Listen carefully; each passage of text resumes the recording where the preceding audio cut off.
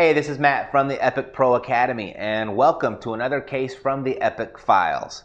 Now, this right here happens to be the file of the very first deal that I ever completed.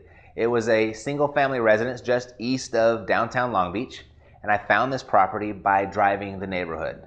And this particular property was in really bad shape, but it just happened to have a for sale sign in front of it, of which that sign was in about the same condition as the property. They looked awful. It looked like they had been there for a while for sure.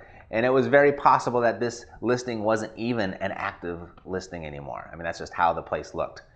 And it also had an air of someone tried to do something with the property and they either failed or they quit or they just lost interest. I don't know. It wasn't totally clear. But I wrote down the address and I went back to the office to conduct some basic research, and it turned out to be an active listing. I mean, it was over 1 year on the market and it was just sat there. And it was bank owned, and after calling the listing agent, I found out that some investors had intended to turn that single family residence, that property, into a fourplex.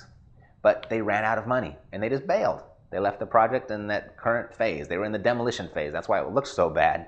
So this deal at this point, it looked like, hey, there might be something here. But the deal got even better as the previous investors had already paid for the plans and permits. They already went through that process. And the plans and permits would be passed along to whoever purchased the property. And if you've ever done a fix and flip, you know that process can take some time, of which when time is money in the way it is with a fix and flip, that time that you have to wait for plans and permits can be costly. And additionally, the previous investors had left a specific wall of the building standing, of which the plans revolved around. All the plans were centered around this one wall. And why that was special, what that means is, as long as you leave at least one wall standing, the project would be classified as a rehab as opposed to new construction. And at the end of the day, that's a significant difference in cost, a significant difference in the bottom line, as well as the tax basis of the property would be left untouched. Big deal.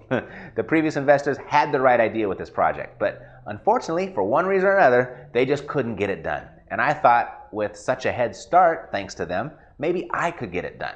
This was a sweet deal. But with a little over a $300,000 price tag on this property, it was over my head. Actually, it was quite over my head. But based on my real estate investing education, I knew I didn't have to walk away from this deal. So I placed an offer, and after this property being on the market for a year, my offer was quickly accepted. And that's all I really wanted, just to get it accepted. And here's why. You see, first, a real estate purchase contract gives me, the buyer, the legal right to purchase the property for the price stipulated in the contract within the time frame that's given in the contract, of which was 45 days. I had 45 days to execute this deal. Second, nobody else may purchase this property during the life of the contract without my approval. You see, by being in contract, you block out any and all competition, so you can conduct your own due diligence without worrying about someone swooping in and stealing it away from you.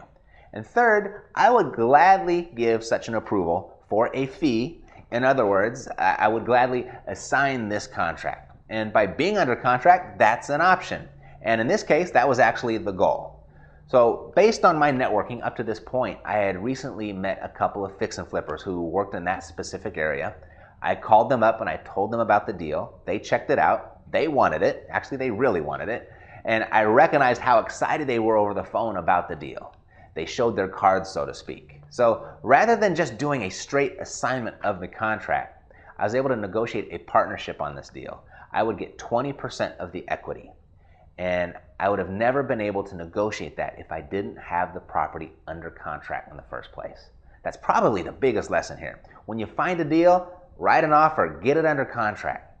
And this deal, it turned out to be a real win-win deal for everybody that was involved. I mean, I got 20% of the equity, which came out to about $26,000. The fix and flippers, they got a great project to work on without having to hit the bricks and hit the pavement to go out and find it. And then the end buyer essentially got a brand new fourplex in a really good rental neighborhood. So here's the bottom line. I did not spend one penny to make $26,000. It was all the fix and flippers money. They brought in all the money. And I didn't have to break a sweat or even lift a paintbrush either. It was all the fix and flippers crew that did all the work. I incurred absolutely no expense and no risk. I mean, in fact, if I had not found a buyer or a partner in this case within my allotted 45 days, I would have simply evoked one of my get out of jail clauses, one of my contingency clauses in the contract that would have canceled the deal with absolutely no recourse to me. It's a really sweet deal. No money, no risk, and $26,000 profit later. I'm Matt Theriault, and that's another case from the Epic Files. See you next time.